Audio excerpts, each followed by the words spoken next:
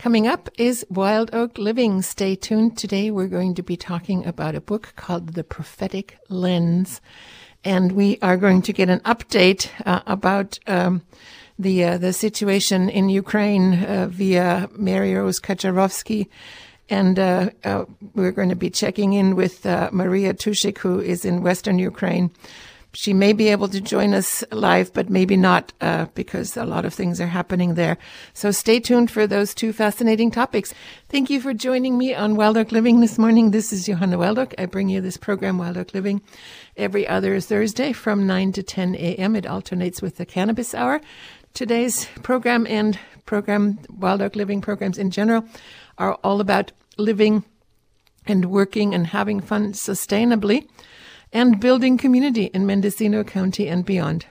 And today we are going to have two topics, as I mentioned earlier. We're going to start out with talking about a book called The Prophetic Lens with my guest, Phil. I would like to welcome you to Wild Oak Living. I would like to invite you to introduce yourself and talk a bit about your background and as maybe while we do that, my computer will come back and I will be able to share the information about your book and about you.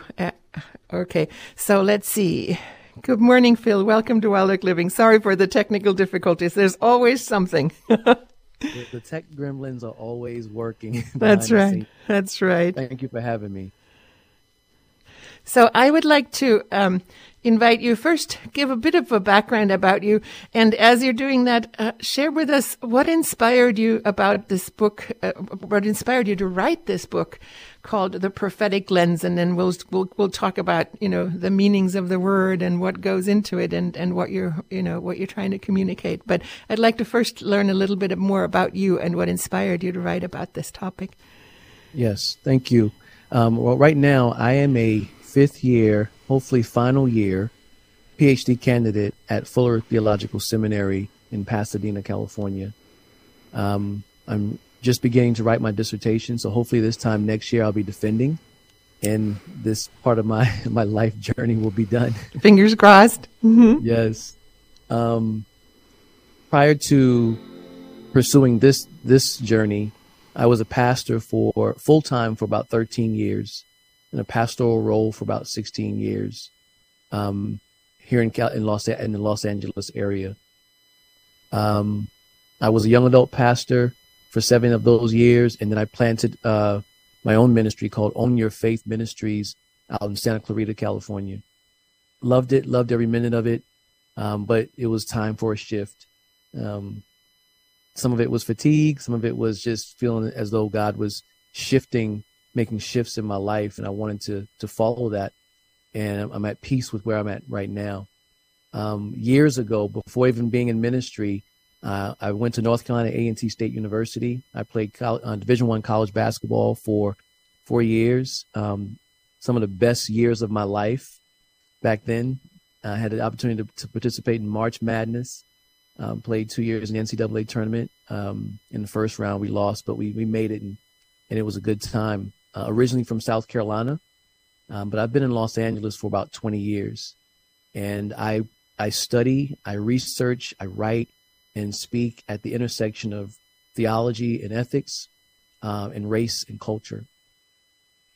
What inspired me to write this book?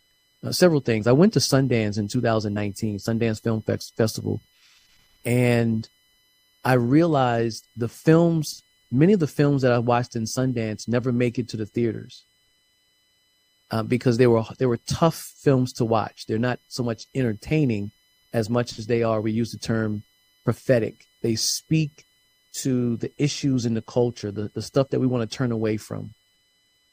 And that experience led me, I was there for a class, and it led me to write a paper called The Prophetic Lens. And I was interested in comparing what I saw with how Dr. King used the camera in a similar fashion to show the world, to show the nation the stuff that they wanted to turn away from. And so I wrote that paper, and I repurposed it a couple of times for different journals, for publications. And but after the Derek Chauvin trial, that's what made me say, I have to write this book now. It's in me. I have so much of it already written. I just need to tease out some more. And the camera in the Derek Chauvin trial, the video was the star witness. What Darnella Frazier provided, that was what everyone talked about. The jurors talked about it. It was the video. So I felt like this was the best time to write the book, put it out there while it was relevant. And as we can see, it's still relevant. There's still videos in different contexts that are coming out. We think of Uvalde. The videos are what are moving people. Prior to that, we didn't know what happened. And there's so many other incidents that we see video footage. And so I wanted to write about it and put this topic out there for conversation. The Vietnam War comes to mind. And Yes. actually all the wars since television has been actively and live participating in wars, right? Absolutely. The war images play a significant role in how we view our country's role in these conflicts, other countries, have an appreciation for those who are serving. Absolutely. Give us a little bit of background. I mean, I think you and I are about the same age, maybe. No, I think you're a little younger than I. But I barely remember the civil rights era because I was very young at the time, and I think so were you. And I think the boomer generation that's listening to us, will have a memory of that, but a lot of younger people will not. Maybe talk about how Martin Luther King used the camera, used the lens, used visual images to get his message across. Absolutely. So I'm a little bit behind the civil rights movement by maybe 6-7 years, something like that. But what Dr. King did was ingenious. He knew that the Black community didn't have the resources, the power, if you will, to fight against that machine in the South. He knew that it was hidden from the rest of the country. Like, people didn't know the extent of the violence and the oppression that was happening. So what he did was he took advantage of the news cameras that were out there. And they were actually, I guess, starving or ready for something, because TV was only a couple of decades old, if that. And this was the first big event or movement that television really captured.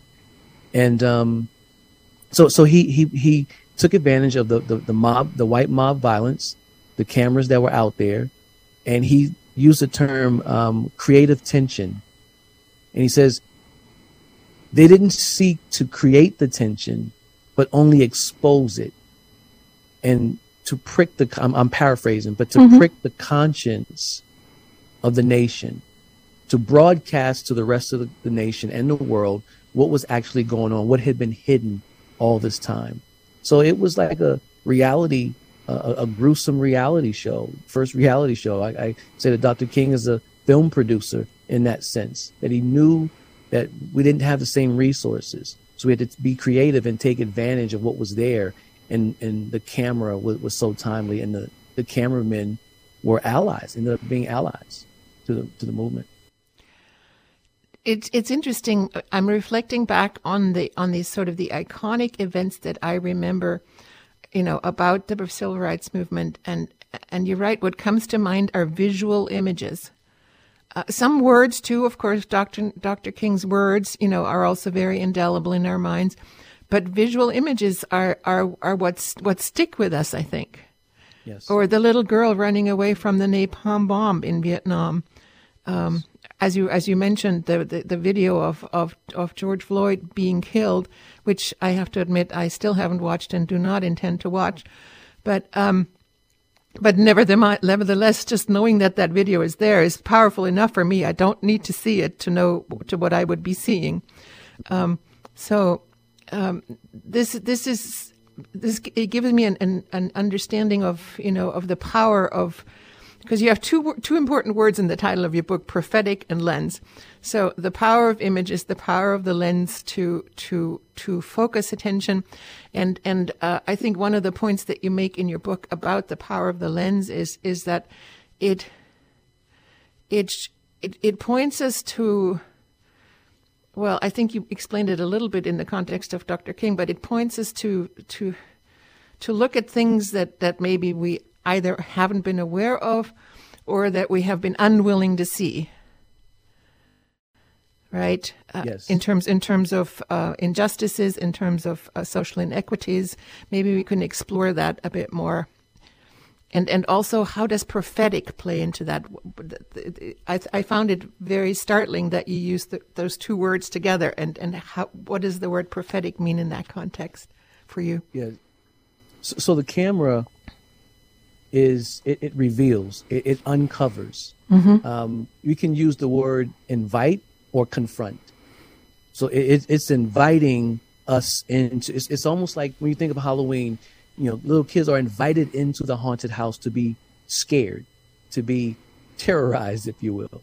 And that's kind of what the camera is doing, inviting you into this haunted space, revealing the darkness that's there. And in some instances, it's confronting.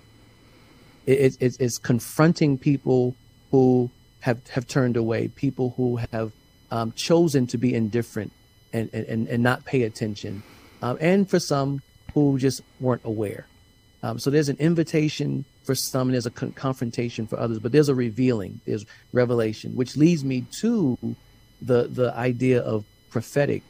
I draw in the book from Walter Brueggemann's prophetic imagination, and he defines the prophetic ministry as the act of to nurture and nourish and evoke an alternative consciousness and perspective to the dominant consciousness and perspective. And so if I were to oversimplify that, it's the prophetic ministry or activity is disrupting the dominant narrative story that's being told to create a new and more truthful, a fuller story. For us to engage, to find ourselves in, to locate ourselves in, but to engage at the very least. And so as we see what happened after George Floyd and Ahmaud Arbery and the news of Breonna Taylor, there was this consciousness, there was this movement during the summer of 2020, and people were marching, at the very least marching, who never thought about doing anything like that before because of racism. In the middle of a pandemic. In the middle of a pandemic. Yeah. So it provoked something in the masses. Now, how well that has been sustained, that's another conversation. But it at least provoked something. And I imagine there's still people wrestling with. There are people now who are engaged that weren't before. And so that's what the prophetic lens does, or the prophetic activity does for us. Do you think so? Okay, on the one side, prophetic, it can also mean establishing or projecting a new vision, right? A new way of looking at things. So maybe the images that are used to come to startle us into realizations, also by doing that, project a new way of being. Yeah, in doing that and projecting or presenting a new vision, it also has to cause us to look at the reality of the current state of things. Mm-hmm. Because there's a false idea or a false perception of what really is for a lot of people. And so something like George Floyd and Arbery happening, it forces people to now have to pause where we were already paused because of the pandemic, but it forces us to have to reflect on how are things really? Because in the Black community, we see this and we're not, most of us are not surprised that this happened. This is a regular occurring thing. And even if it's not the shooting or the knee on the neck and murder, the hostility, the violence, the looks, the profiling. I've experienced that particularly when I was younger, multiple times, and it leaves a mark on you, and it accumulates over time. Yeah, and it creates trauma. Yeah, and it accumulates over time. It becomes burdensome, heavy, and at some point you've had enough. Yeah. But this new vision, in order to see the new vision, you have to first see the reality of where we are now, of how things really are. And I think that's what the camera allows us to do. Going back to Emmett Till. Yeah, I was going to mention that. Yeah, that was one of the first really startling images to go around the world. Yeah. And she chose that. Yeah. So if we really want a just society, if we really want equitable society, equality, let's look at reality. Let's look at what's really happening. I can't imagine what it must have been like for the mother of Emmett Till to decide to not only to have to see her son herself like that, but to decide to share that image, that indelible image that will be forever remembered with the world. That must have been a really, really intense decision to make. Oh, absolutely. I can't imagine. Our tendency is to be private, to keep those types of images to our families. But I think she just had this sense that, one, she didn't want her son to die, to be killed in vain, to be murdered in vain. And she had this sense of there was something bigger than her that needed to come out of this. And she took that chance. I'd like to take a moment to let you know, dear listeners, that you are tuned to Wild Oak Living this morning. This is Johanna Wild Oak, and I bring you this program every other Thursday from 9 to 10 a.m. right here on KZYX&Z, Mendocino County Public Broadcasting. And today I'm honored to have as my guest Phil Allen, who is the author of a book called The Prophetic Lens. And we are talking about the many ideas. I mean, in this half hour that we have for our conversation, we are only going to be scratching the surface. I would invite you, Phil, if I'm not scratching in the right areas, please take us, to what you think are like the really important takeaway messages that we have to take away. One of the things I wanted to ask you about is, we talked about these iconic images, Emmett Till, the George Floyd video, the picture of the little girl in Vietnam. I think when you first see images like that, it really startles, millions of people, and it goes around the world. And especially today with social media, it goes around the world in seconds. It goes around the world live sometimes, right? As it happens. Do you think there is a limit to the extent that visual images, that the lens can startle us into awareness and point us in a different direction? Great question. And I was actually processing this in the last day or so. Yes, to answer that question, yes. I think it could do an initial work. There's this tension between how much of it is traumatizing and how much of it is necessary for moving forward. And how do we reconcile the two? How do we hold the two in tension? As a Christian, I had to go back to the cross, a public display of a man being crucified, who in the Christian faith, we consider him to be God in flesh. So how do you have to hold those two in tension? And so, but there has to be a sustaining work as well.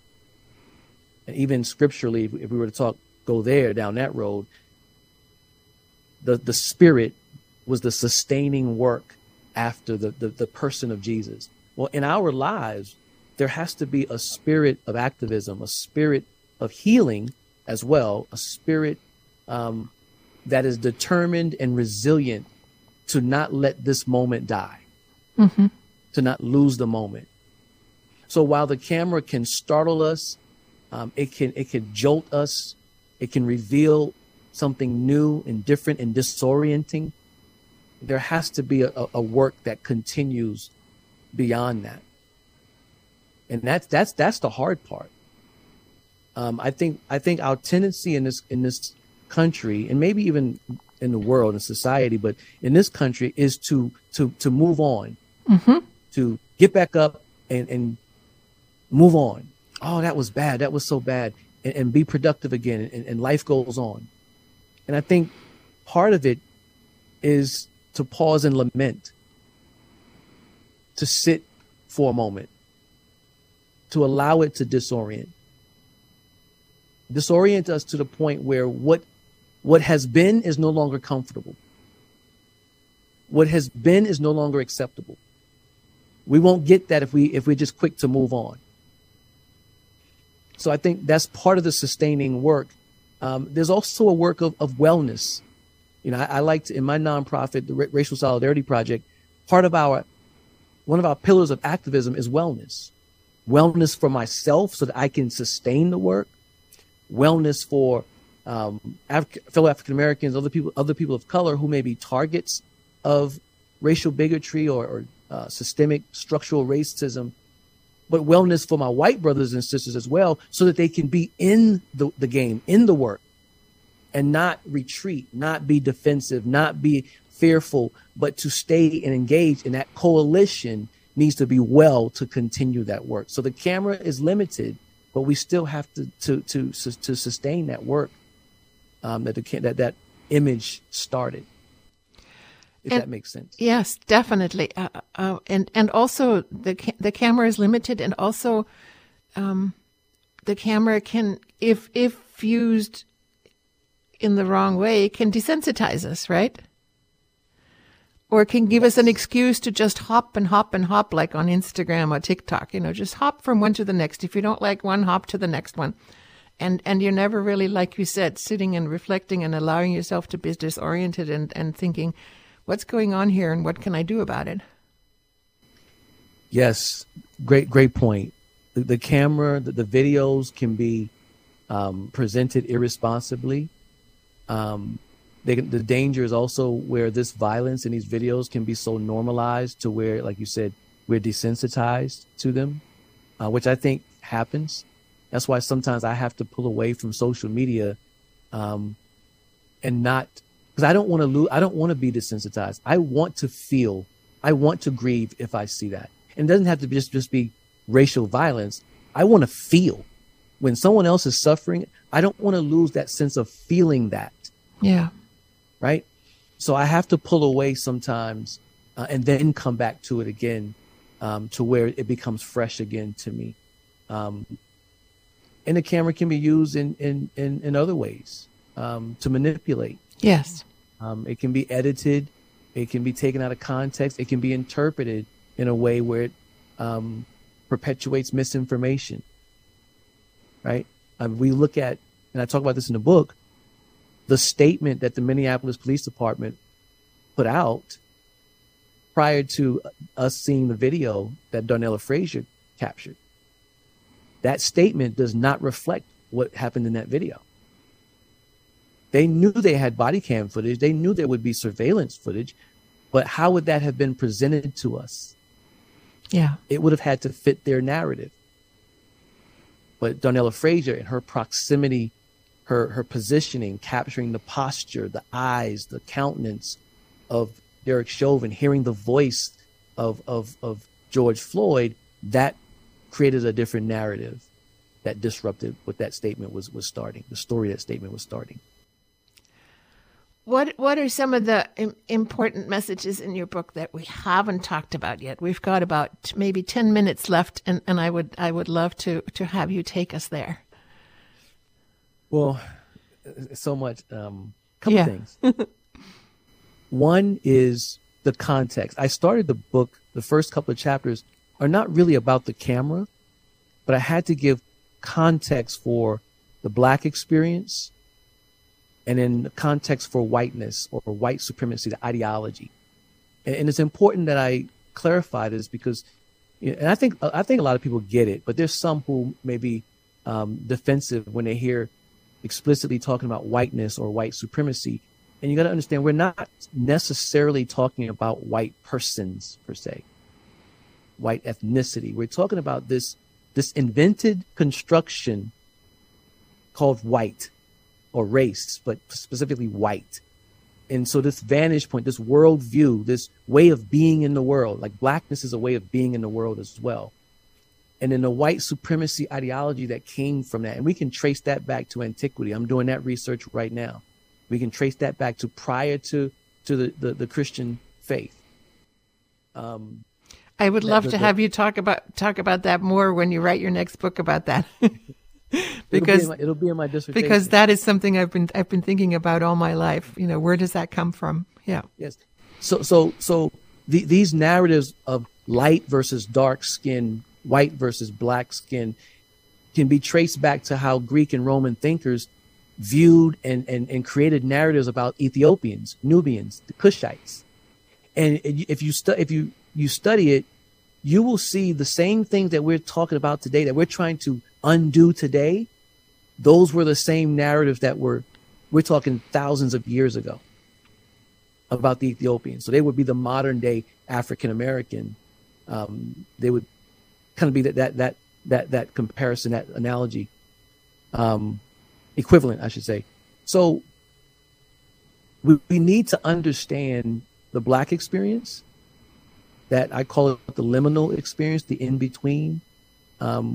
We see what we see on television. We see the images that are presented, but what we don't see are the day-to-day violence. We don't see the microaggressions. We also don't see the beauty, the creativity, and the resilience. We don't see all of that. I talk about my skin being seen, my body being seen in certain spaces, but not feeling like my humanity is seen over the course of my life. Talk about, white supremacy or whiteness as a worldview. I think people should reflect on it. I invite my white brothers and sisters to reflect on how has that formed you? How's that formed them? Because whiteness has formed all of us. This idea has formed all of us. And we can trace that back to the 1600s when it became a legal term. Prior to that, people would not have been called white. I would not have been called black. But that term was invented for a reason, to divide poor whites and indentured and enslaved black people who had revolted against the wealthy. And so this term white came to divide them and separate. I mean, it came with privileges as well. So that's a whole nother thing. So I talk about that. And I think it's important to reflect on that context as to why the camera is so important. That's why I put it in that order. And that lens means not just, new modern technology of cameras, but lens means a way of looking at the world. A way of viewing the world. Absolutely. Yeah. Absolutely. Yeah. The other part is filmmaking as a tool. We talked about the camera in certain hands, and you go back to Birth of a Nation in the early 1900s that created this narrative about the threat that black men particularly pose, especially to white women or to white society, black people in general, but especially black men. And you could see it all throughout the film. The film was shown in the White House, and it made heroes of the Ku Klux Klan in the South as the saviors of the nation. Well, that film, you could see themes of that throughout other films over the decades following that. But then the prophetic lens is also seen in the Spike Lees, the Ava DuVernays, the John Singletons, the Gordon Parks, starting with Oscar Micheaux, who did films around the same time, but just after Birth of a Nation in the early 1900s, that depicted a different narrative about black people, a more beautiful, a fuller picture of what black people could be, of who we are. So there's a prophetic lens there too. So I say all that to say, pay attention to the messaging that's presented to you in film. What does it say about me? What does it say about you? What does it say about the people around you? It's constant. It's constant. And if we're not careful, we're being shaped and conditioned to either be anti-racist or to perpetuate racism. Yes, thank you for giving us this context. As I said earlier, in this half hour that we've had together, we can only touch on the many fascinating subjects and information that you share with us in your book. The book is called The Prophetic Lens: The Camera and Black Moral Agency from MLK to Darnella Frazier. And my guest is the author of the book, Phil Allen. Can you give us some information about how people might be in touch, and also where people can get your book? Yes. So you can get in touch with me through my website. You can email me through my website, philallenjr.com, philallenjr.com, philallenjr.com. My social media handle on Twitter is Phil Allen Jr., Instagram, Phil Allen Jr. IG, Facebook, Phil Allen Jr. Real simple. I kept trying to keep it simple. Mm-hmm. You can get the book by going to Amazon and just typing in The Prophetic Lens, or my name, Phil Allen Jr., and it should come up. And also, I'm sure local bookstores here can order the book if they don't already have it on their shelves. The book, again, is called The Prophetic Lens: The Camera and Black Moral Agency from MLK to Darnella Frazier. I thank you so much. We have, I think, a couple of minutes before we have to go to our next segment. So if you would like to share any closing thoughts or anything that you would like us to take away from this interview, we would appreciate that. Sure. I use the term in the book that Darnella Frazier was not a bystander. She was a withstander. And I invite all of us to be withstanders, to resisting injustice, but also being present with those who experience injustice and inequities. So there's two meanings there. So I invite people to not be afraid, to no longer be silent and be on the sidelines, but to be a withstander. Stand with, be present, and stand against, resist injustice. And witness. And witness. Yeah. Yes. Thank you so much, Phil Allen Jr., for joining us on Wild Oak Living this morning. I wish you all the best for your book and for your next books, which I'm sure are down the road, and for all your important work. Thank you so much for being with us this morning. Thank you for having me. I enjoyed it. This is Johanna Wild Oak, and you are now listening to Wild Oak Living.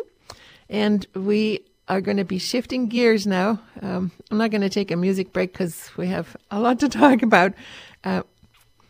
We are joined now by Mary Rose Kaczorowski, and we're going to be getting an update from Mary Rose about what's happening in Ukraine in general, but specifically in Western Ukraine. You might remember that a few months ago, actually, we had Maria Tushik on, who is the wife of a mayor of a town in Western Ukraine, and she joined us by Zoom, and she talked to us about what was happening in her town. At that point, Western Ukraine was not very much involved in the active war, in the sense that they weren't really being attacked, but they were seeing the influx of a lot of refugees from Eastern Ukraine, and they were suddenly being having to deal with a lot of extra additional things that they didn't have to deal with before, like taking care of the wounded, feeding and housing refugees, and many more. And there were some fundraisers organized in response to that, very generous Mendocino County response. And Mary Rose is going to give us an update about some of that, and also what's happening more recently. We were hoping that Maria could join us this morning, but because, as Mary Rose will explain, because of the the missile attacks that Russia has been subjecting Ukraine with all over Ukraine, including Western Ukraine. I think two days ago there were 80 missile attacks in one day, and there have been more since then.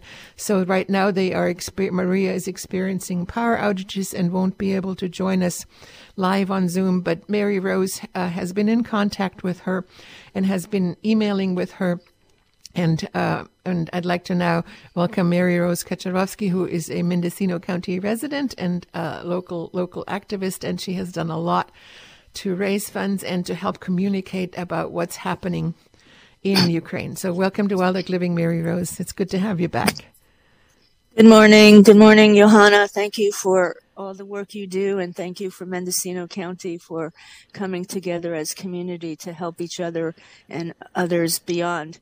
You all probably remember, Kupchinsky is a small town in Ternopil Oblast, Ukraine, with a population of just over 13,000 citizens. And their town was, as Johanna mentioned, heavily involved in helping refugees fleeing the conflict areas.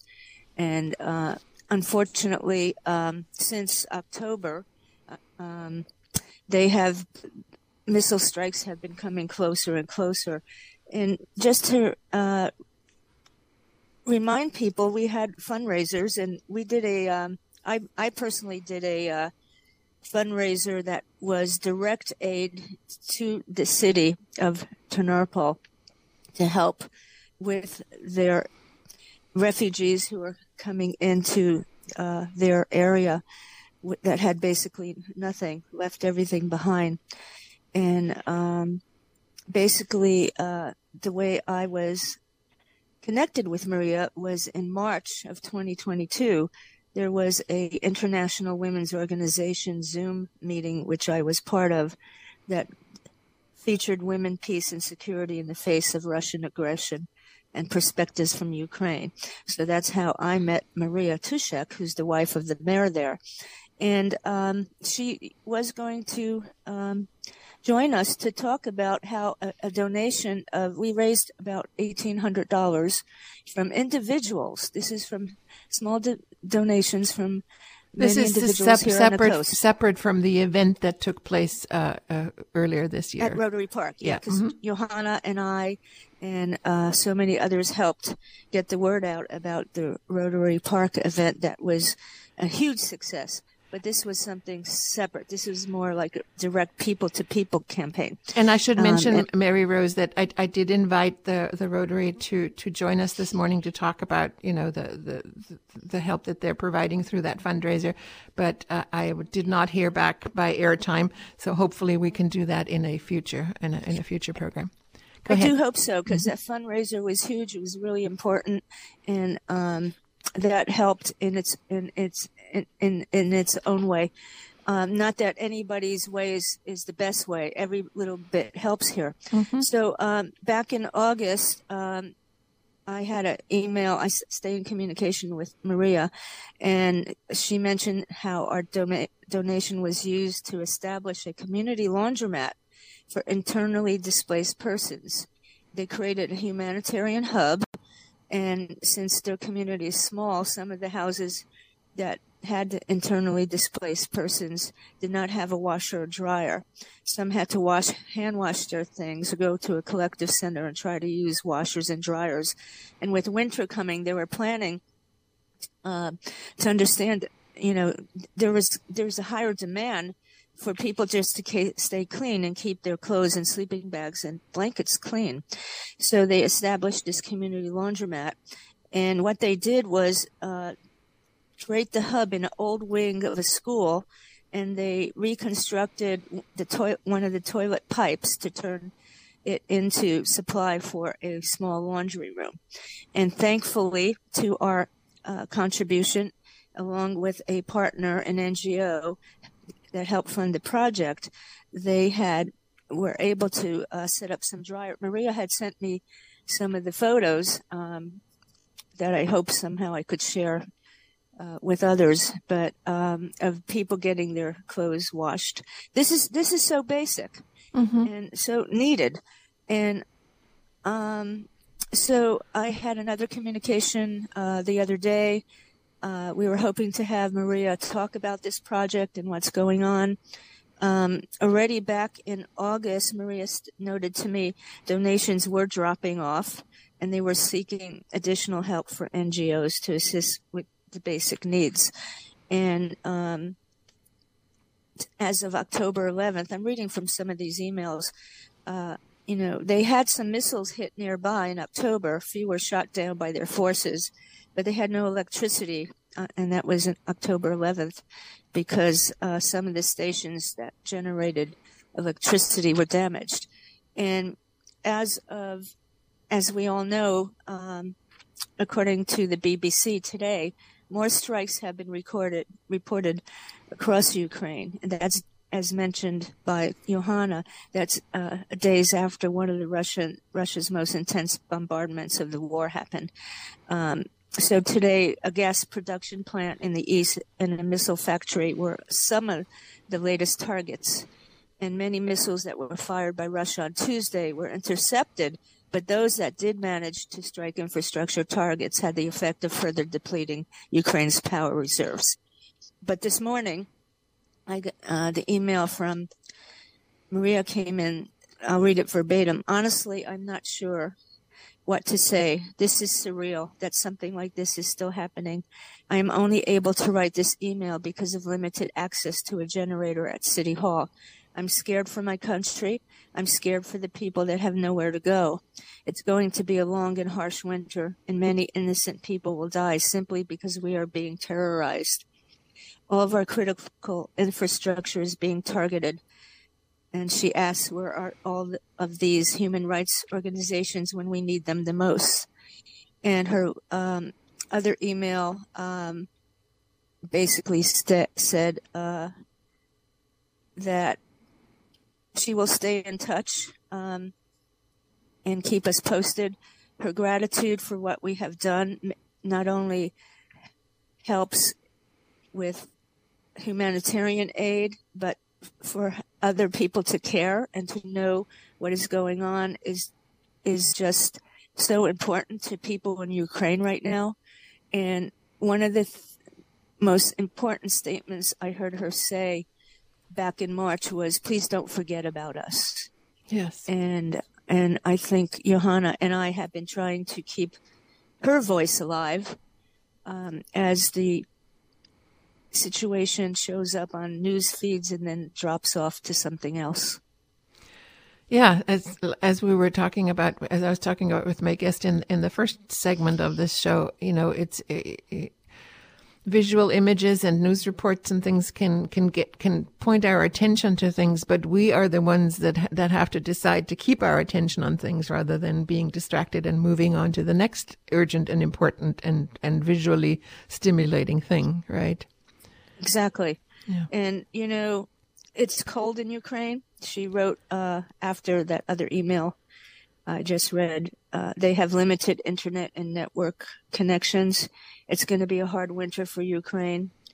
And despite all, they're somehow surviving. And I have decided, this was back in August after we sent the first monetary contribution. An local artist came up to me, and she had raised some money through the sales of her art. So I think we're going to be doing another silent drive, I guess, fundraiser, because the war, we don't know when it's going to end, but the critical need is always going to be there. There's so much, Ukraine is such a huge country. And if we could just help one part and one group of people, that will make a difference. And if everybody does that from wherever they live around the world, helping in a war zone area will make a difference. And I'm going to encourage people, if they would like to help with another direct fund to the town of Komchinsky, to contact me. I funnel the money legally through her brother, and then it gets wired to over different. It's hard to explain how their system works. So it gets wired over there, and it gets put to use. And as I mentioned, this community free laundromat or laundry hub. It's not a laundromat. It's for the internally displaced people. Now, with electricity down, it's probably no longer operating, but I'm sure once electricity and infrastructure and the grid gets going again unless more missile strikes come in. But the missile strikes are happening everywhere. It's just trying to destroy the infrastructure and the will of the people. So if people want to help out, you could reach me. I'm going to give out my phone number. And if you have any ideas on how to help with this, I'm at 510-459-9448. That's 510-459-9448. And I encourage people to give to organizations that are outreaching to and helping Ukraine. So there's so many ways, and a lot of people have already done that. But Giving Tuesday is coming up, Tuesday after Thanksgiving. Maybe we could help out with these organizations helping Ukraine, and to give a portion of your donations to help the people of Ukraine. We have experienced in this, in our town, what it's like to be without electricity, and it's cold right now. So if you can imagine, if you can't turn on the heat, build a fire, turn on your tap, what it's like for people going through this.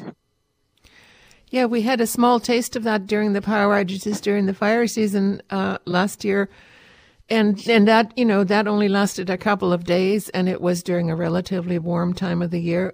But if you translate that into not just days, but weeks or months during the coldest part of the year, and, Ukraine, I think, is a lot colder than Mendocino County, most parts of Ukraine anyway. And so that's a really important consideration. And one of the things I want to point out is that Mary Rose has found a way, of directly getting funds to this town that Maria Tushik lives in, and those funds are being directly put to use. But as Mary Rose said, there are many ways of supporting Ukraine. Starting with, as you said, Mary Rose, simply being aware of what's happening, and not losing interest and not losing focus. Exactly. Yeah. I wonder if we could open up the phone lines. Do we have some time if anybody has any comments to talk about their feelings about this? Yes, if you would like to share, or if you have questions, or if you would like to talk to us about anything that you're doing that you could invite others to support, that's also a great opportunity for you to step forward now and say, hey, I'm doing this fundraiser, or I'm collecting, things, or I'm doing this to support Ukraine. And if you want others to join you in that would be a good possibility right now. If you want to share that information, you could reach us here in the studio to be on the air. And the phone number is 707-895-2448. And I just want to make sure that the phones are turned on in the studio, and now they are. Okay. So if you want to join us here, if you want to share what your feelings about what's happening, or like I said, if you want to connect with others and do things to support the people of Ukraine, it's, as you said earlier, Maria Tushik did share that, as of about August, the help and donations were starting to drop off, and there's this term disaster fatigue. And of course, we can't be in high vigilant response mode 24 hours a day, but that doesn't mean that we need to lose focus. And we do have another call, so let me just bring up this caller. Let's see. Hello, caller. You're live on Wild Oak Living. Hi. I realized that the Can you please turn your radio off? Yeah, I'm doing that. I realize now that the Congress has now gone to the Republicans, and I know they're going to try to negotiate a difference in the contributions to the Ukraine fight. And I just want to make sure that everybody calls their congressperson and forcefully supports Ukraine and their struggle. It's really important that we keep that going. Thank you so much. Thank you so much for sharing that with us. Thank you for having me. So important for you to raise up the issue that we do have a voice with our Congress, and to make sure they hear from the people. Yeah, it's important. The people don't often call or write or, wire or whatever to their congressman. And it's really important that we call them or we write to them and tell them about our issues, whatever they are, but especially Ukraine. Yeah. Yep. Thank you. Thank you for joining us. Yeah, since the invasion began, actually, this war started in 2014 with the takeover of Crimea. The invasion basically resulted in tens of thousands of deaths on both sides, and it's Europe's largest refugee crisis since World War II, and that's beyond phenomenal for this day and age, where it seems like if we have not learned how to get along, and when you do not participate in your government, uncomfortable things happen.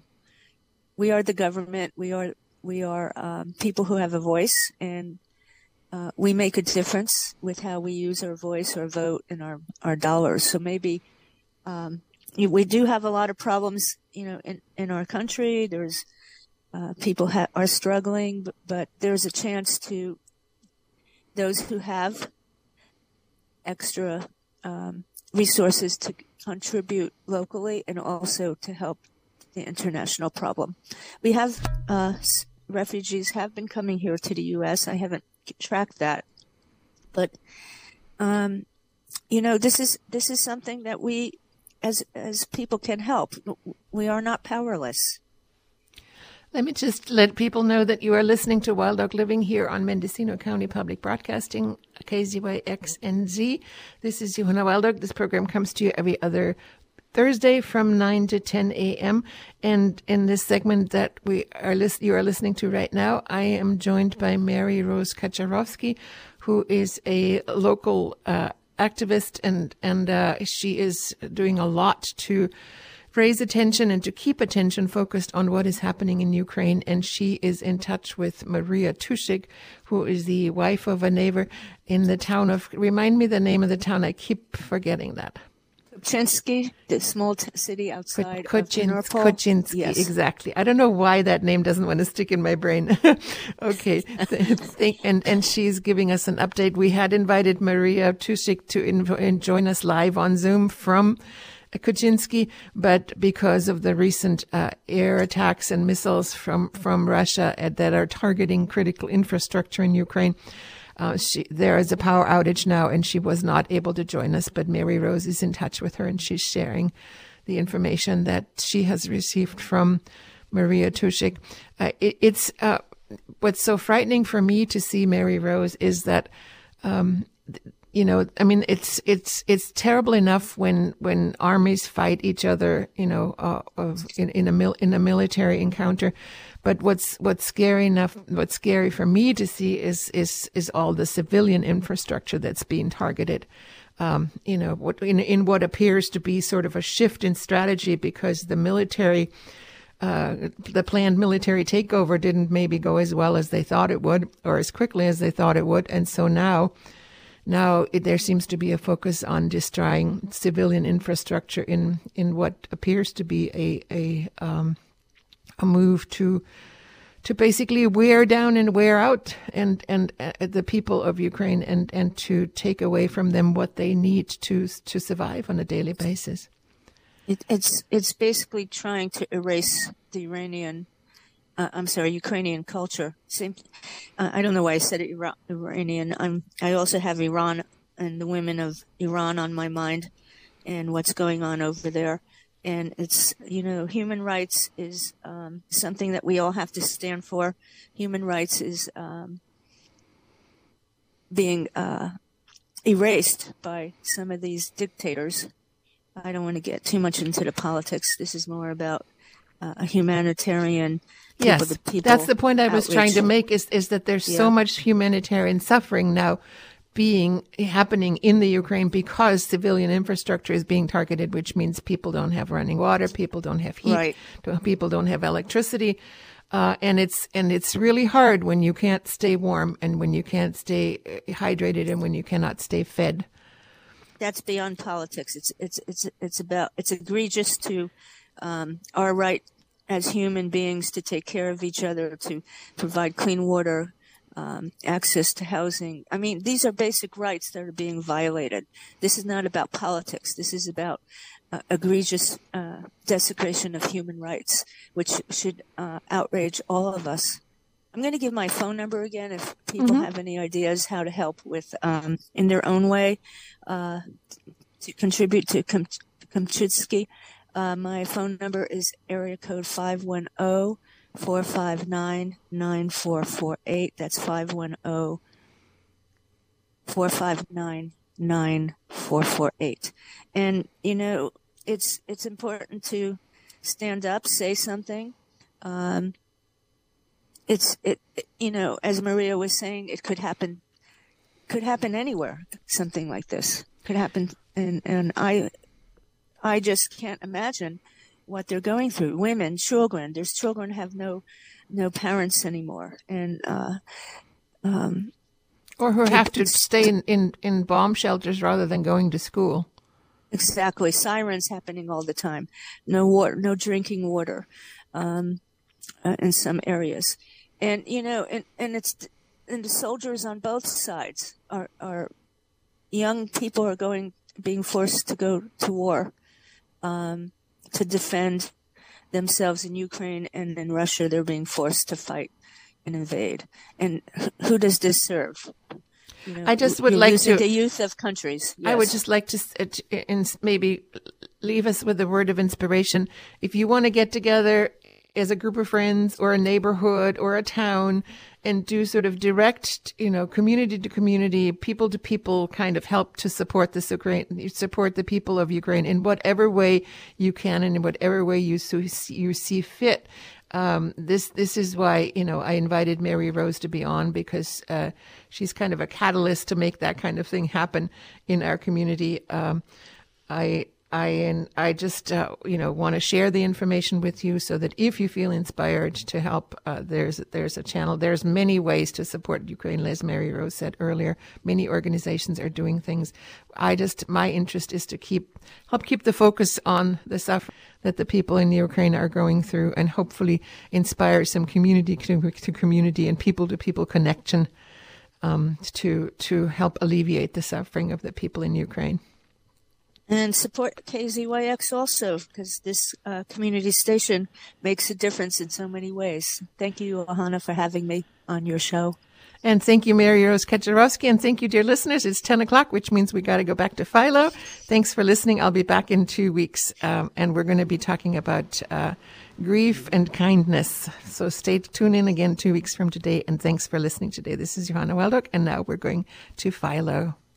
This has been a production of Mendocino County Public Broadcasting, KZYX Philo 90.7 FM, KZYZ Willits and Ukiah 91.5 FM, and Fort Bragg at 88.1 FM. You can find more content like this on our website at kzyx.org, and consider donating by clicking the red donate button in the upper right corner.